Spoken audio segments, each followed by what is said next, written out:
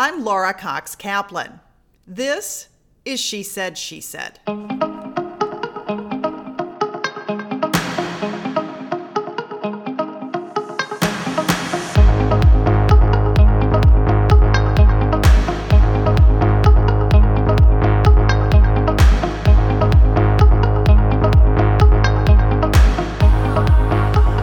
Schuller is the executive director of Winning for Women, an organization dedicated to leveling the political playing field for right-of-center women. The organization's grassroots focus aims to provide a counterbalance to Emily's list on the political left. Rebecca and her team is building a stronger support network for Republican women. That effort includes helping women candidates raise funding needed to get elected to federal office. We're excited to welcome Rebecca to the podcast today, where she'll talk not only about Winning for Women, but also her terrific career. Rebecca, welcome to She Said, She Said. Oh, thank you, Laura. Really happy to be here and appreciate it. So happy to have you. Winning for Women is taking a slightly different approach. There's a lot of groups that are out there focused on trying to level the playing field. How is Winning for Women different? Well, Laura, that's a great question, and one that we frankly get a lot, and something that, I like to lead off by always saying there's a lot of great groups out there that are working on this goal, and there's a need for a lot of great groups to be working towards this goal.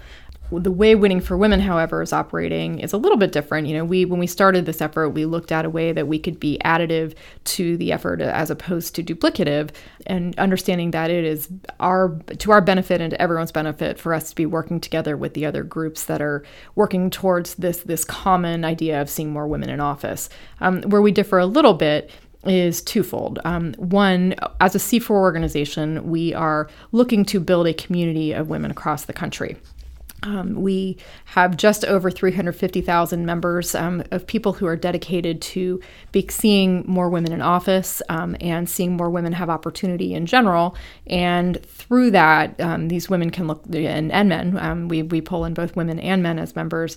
They can activate in many different ways. They can turn into small dollar donors. They can turn into grassroots activists. They can use our organization as a way of gathering information and just figuring out ideas and causes that they want to support. The other thing that we do is figure out ways to help women who are choosing to jump into the ring to find greater success on their paths to election. And that can mean a lot of things. But what we're going to do is take a pretty critical look. If you have chosen as a great candidate to jump into a race, Winning for Women is going to take a hard look at your race and figure out ways that you need support, and figure out ways that there are opportunities for us to do so. Again, so we're taking sort of a holistic approach of figuring out ways that we can add to the system to both activate a large nationwide network and also, taking a more micro look to see if there are things that we as an organization can do to specifically help you in your quest. This approach is somewhat different from what we've seen in the past. A lot of groups are specifically focused on really more the short-term objective of just the money piece, whereas your organization is really working to build a community, and you touched on that. Can you dig a little bit more deeply about how you're going about creating this grassroots network? Sure. That also a great question. And how big is it, too? Oh, that's a great question, and one frankly we're quite proud of. We started recruiting members late 2017, really in earnest, early 2018, and we are excited to say that we just crossed over our 350,000 member mark. So, again, in just over a year, we've pulled in over 350,000 people across the country who think that this is an admirable thing to be doing. One of the reasons that is such a remarkable stat is just that if you see the national narrative right now, and I think it's a good one, that this is a time for women to become involved, it often overlooks the right-of-center aspect of that. You just don't hear a lot about the conservative women who are jumping into the ring as well. And I think that a primary marker of our membership just shows that there is a home and a want and a need for right-of-center women as well. What does that membership mean as well? Frankly, it's people across the country.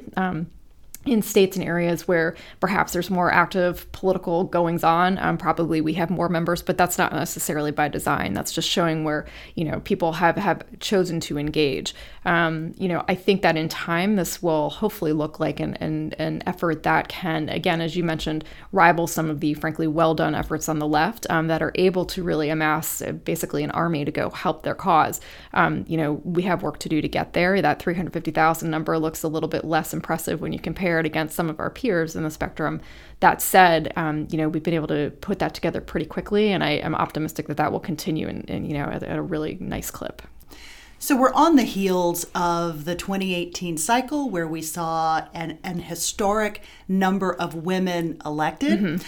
But that number of women skewed dramatically to the left, and we lost some ground on the political right in that cycle.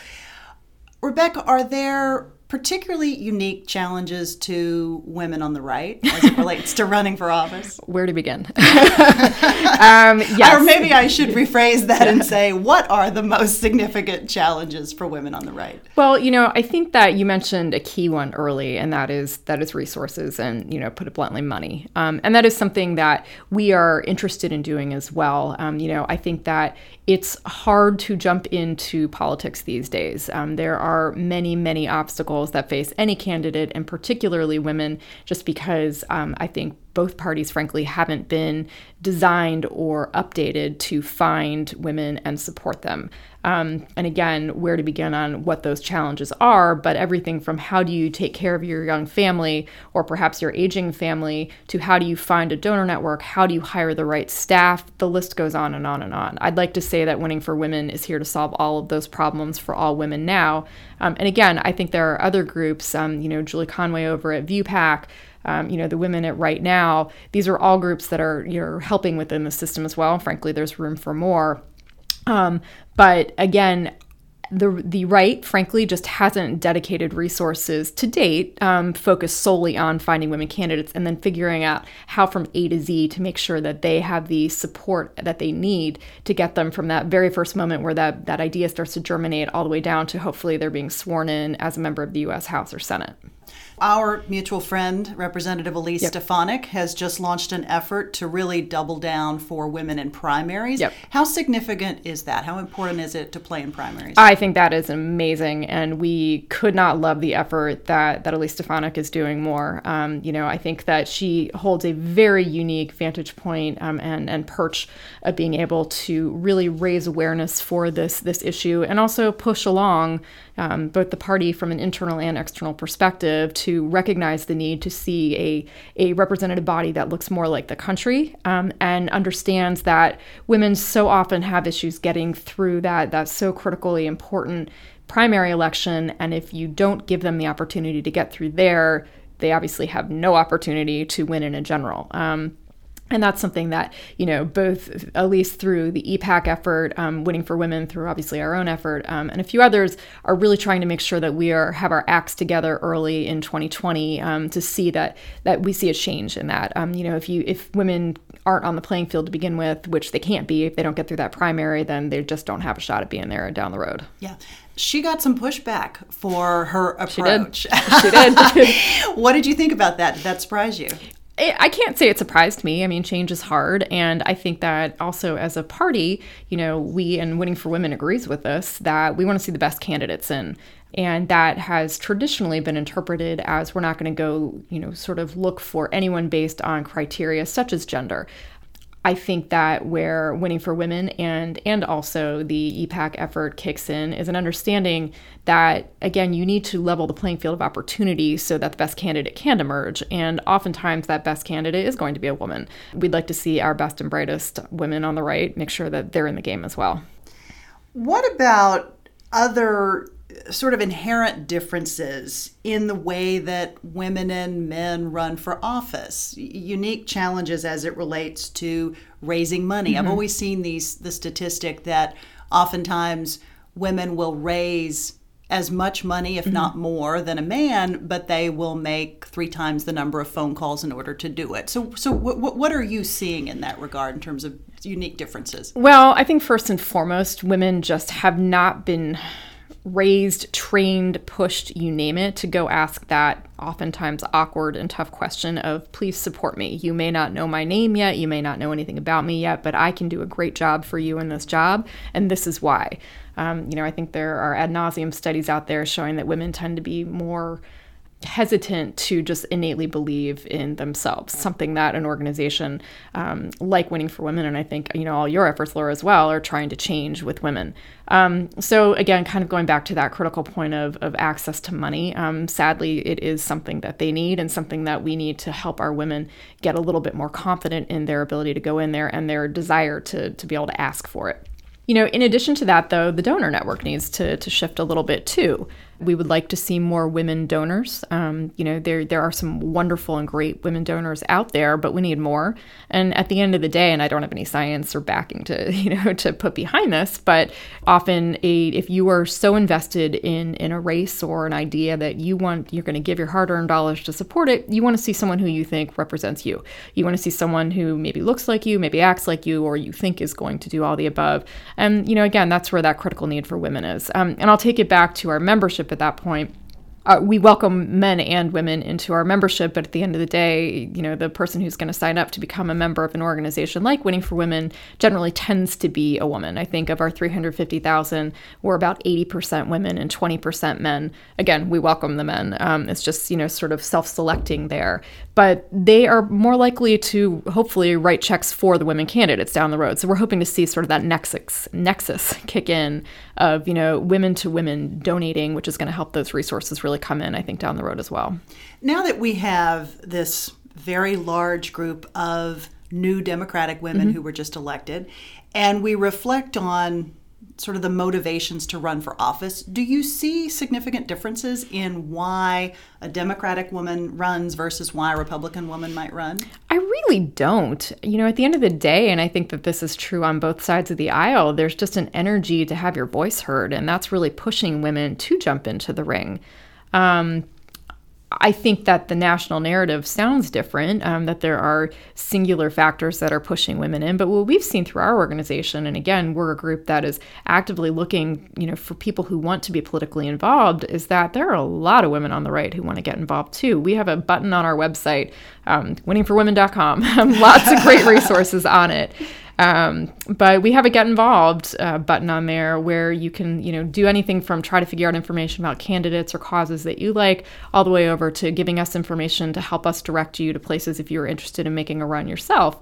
And I think by midpoint last year, we had several thousand women, click on that button and sign up for that function, which I think maybe, again, doesn't sound like that huge of a number when compared to some of our peers on the left. But again, this is an organization that doesn't have the name recognition that an Emily's List or, or other groups on the left have. And yet we saw that interest kick in pretty quickly. And I imagine that number has only grown dramatically since then. So I don't know that there's any one factor that is pushing women or not pushing women to get involved, other than just a desire to see their voices heard and hear their voices heard. So is Winning for Women creating more opportunities for more diverse women candidates than perhaps we've seen in the past? We're hoping so, yes. Talk about give me some examples of that. We are different in that we, along with several other efforts right now, are trying to make sure that we jump in early enough and critically enough to find women candidates. We're not looking for women because they're women. We're looking for women because they present a path to success, eventual leadership, and hopefully can add some more to the party. And that more is where I think that the difference kicks in. We are really hoping that we can find women candidates who do push the party boundaries a little bit in many different ways. At the end of the day, let's just get those women numbers up.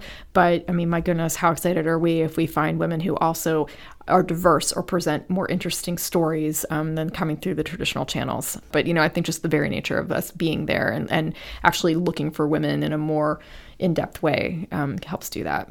And frankly, if we find a diverse candidate, we're pretty psyched about it. Let me ask you what may be kind of a tough or sensitive question, if you will. Sure. We've talked about the last election.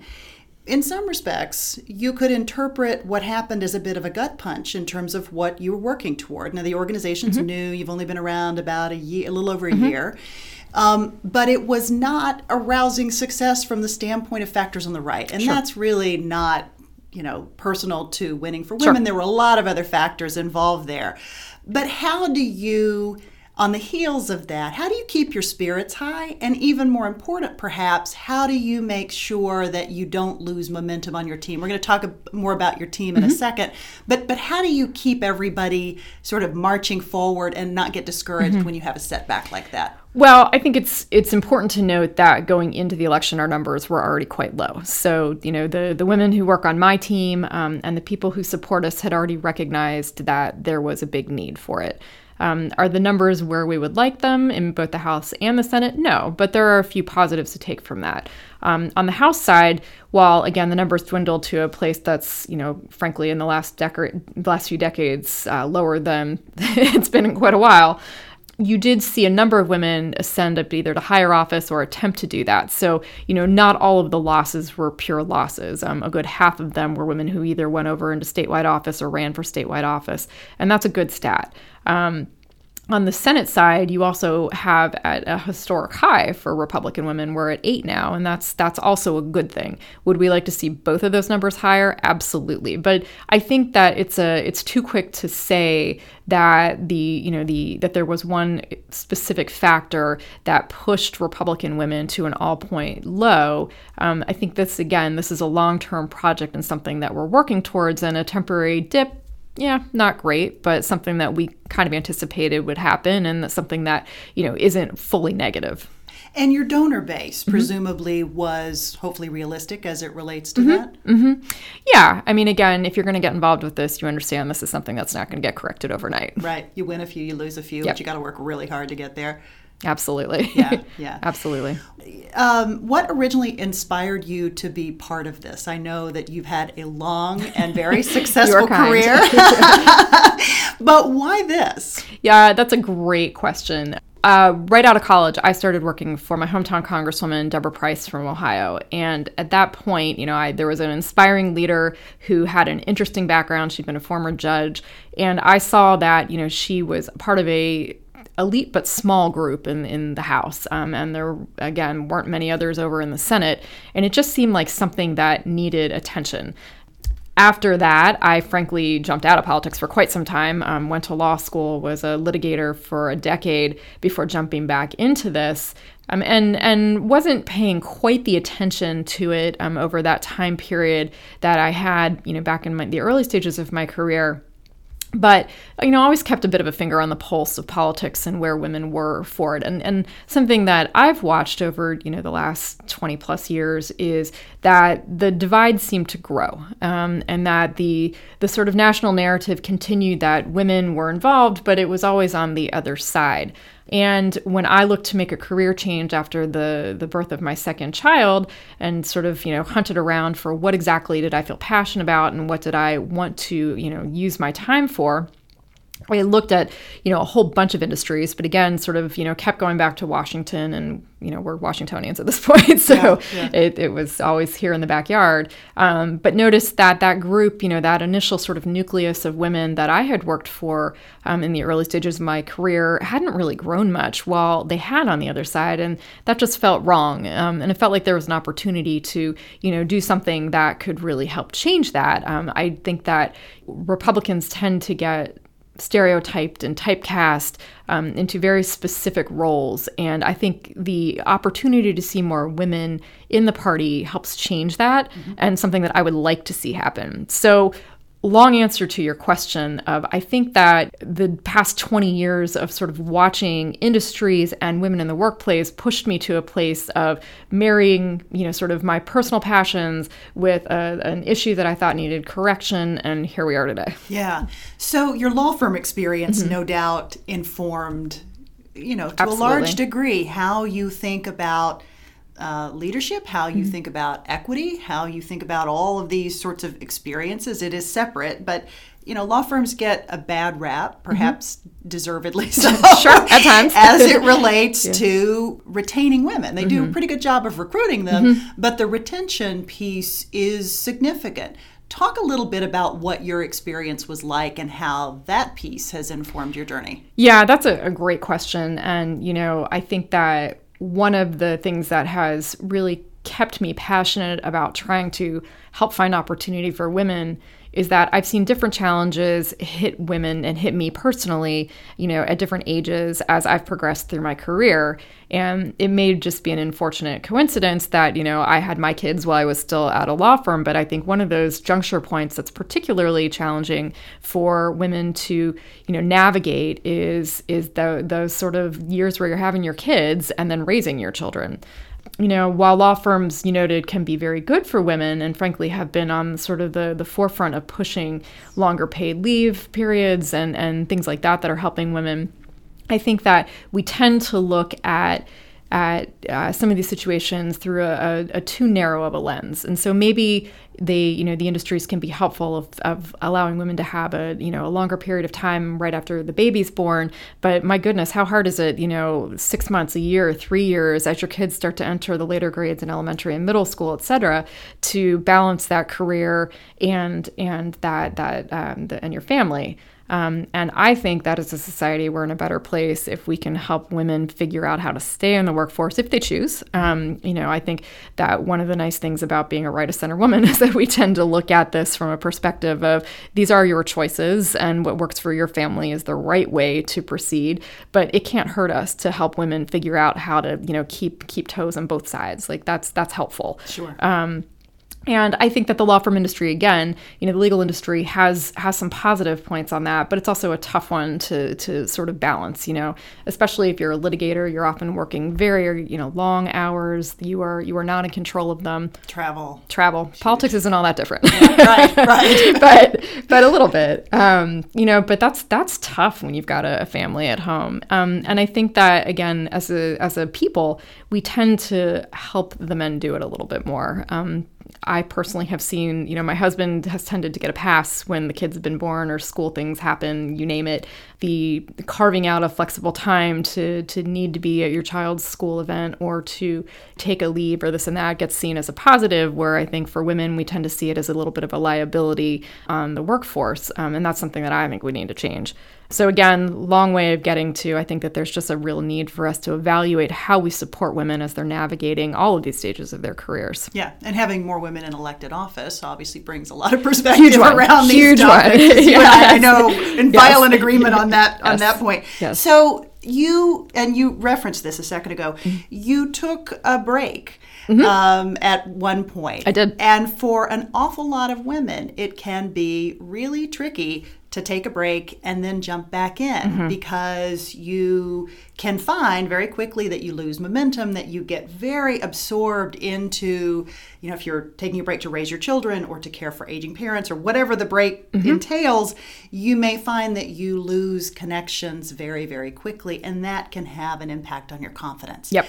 Talk about the break that you took and how did you then get back in? Well, I think that it's just hard to do and something, again, that we really should be helping women figure out. And men, I think it's hard to jump out at any point in your career and jump back in. And I gave it a double whammy of when I jumped out and then jumped back in, I knew that I needed to find something that used my legal skills and my law degree, but was a little bit different than what I had been doing. I think for anyone, they're going to hit a certain stage in their career where they feel like they need a little bit of personal fulfillment in it. And if you're not getting it from your, too many hours former job, you're probably going to look elsewhere.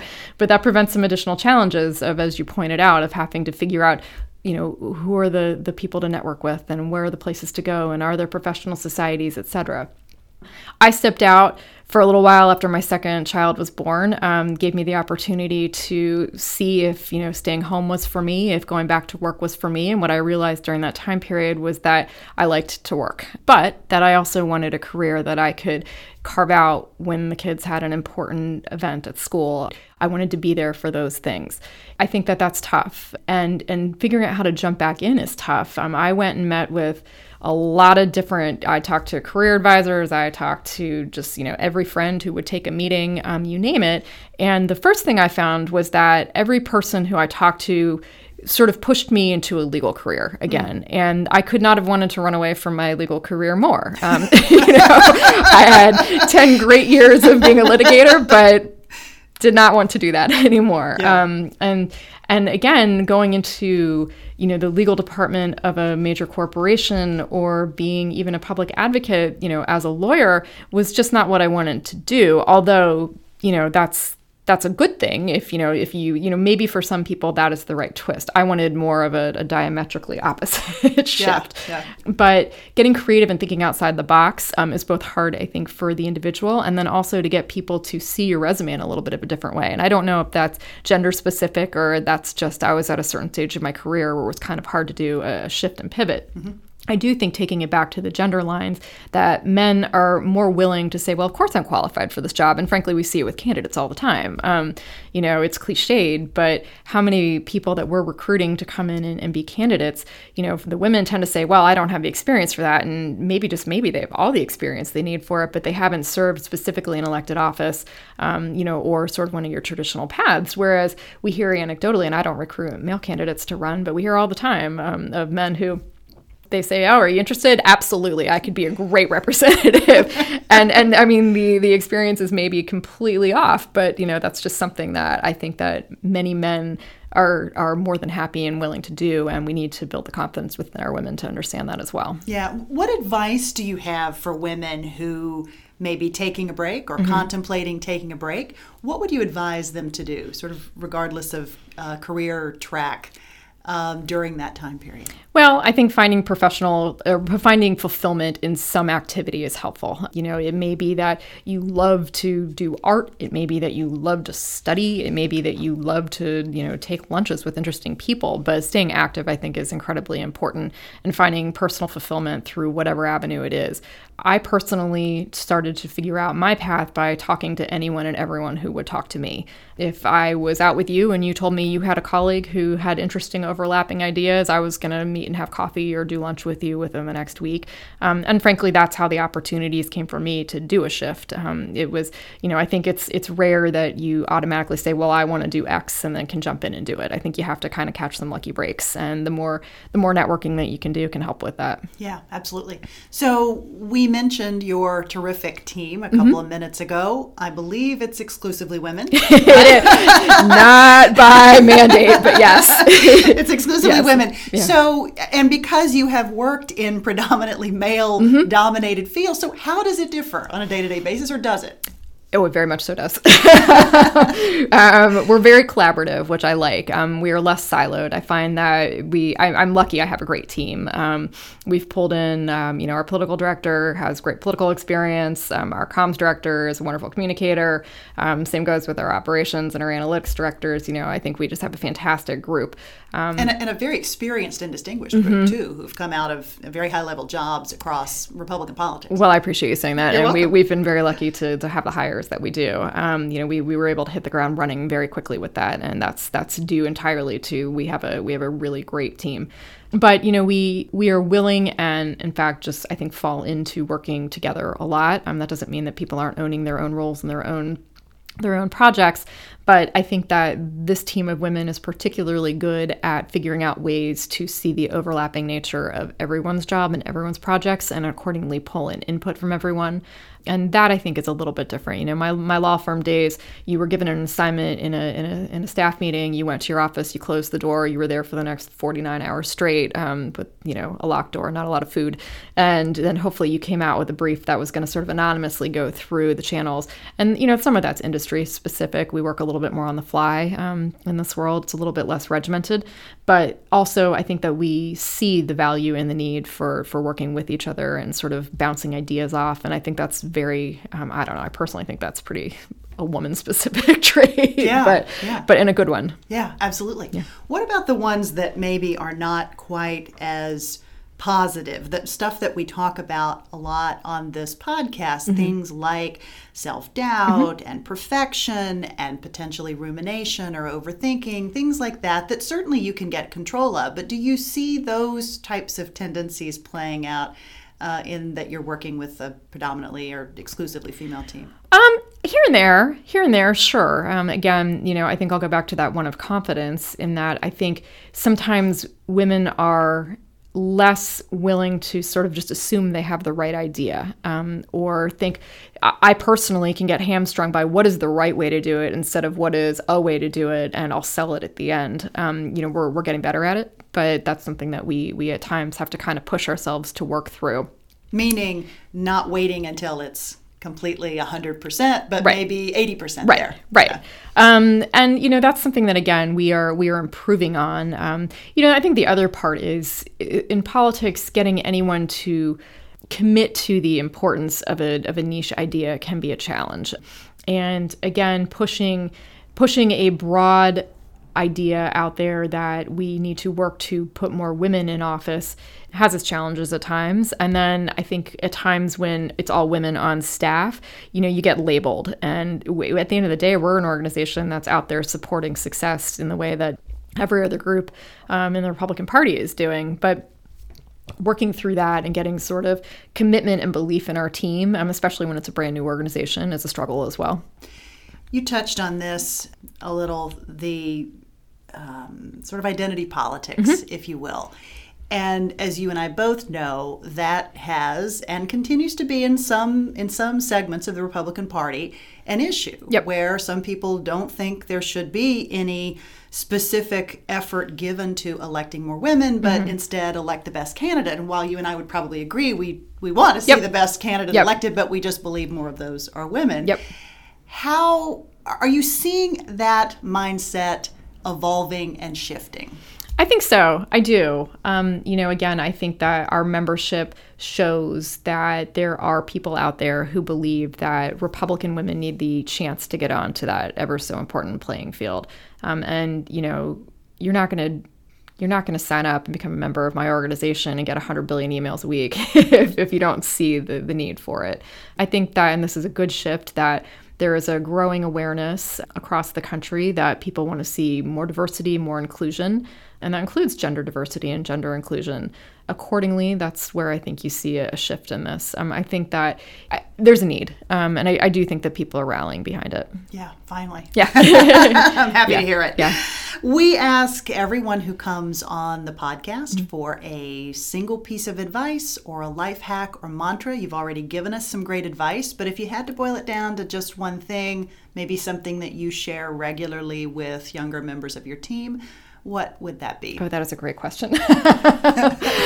For my own self, again, sort of jumping in and just not being afraid, like to use a cliche, not letting the perfect get in the way of the good, is something that I've had to learn over, again, the course of my career, and I'm continuing to learn. It's an ongoing process. But that ability to just let yourself jump in and not be hampered by your fears is something that I think that I could use more of, and I'm working to improve on every day. Amen. Amen, sister. Rebecca, thank you so much for being here. Thank you, Laura. We really appreciate it. You can learn more about Rebecca via our website at www.shesaidshesaidpodcast.com. There you will find additional notes from today's visit, as well as links to Winning for Women that will show you how to get engaged. If you haven't had a chance, please be sure to sign up on the website as well as subscribe to this podcast on iTunes. And don't forget, we would love to hear your feedback. As always, thanks so much for listening.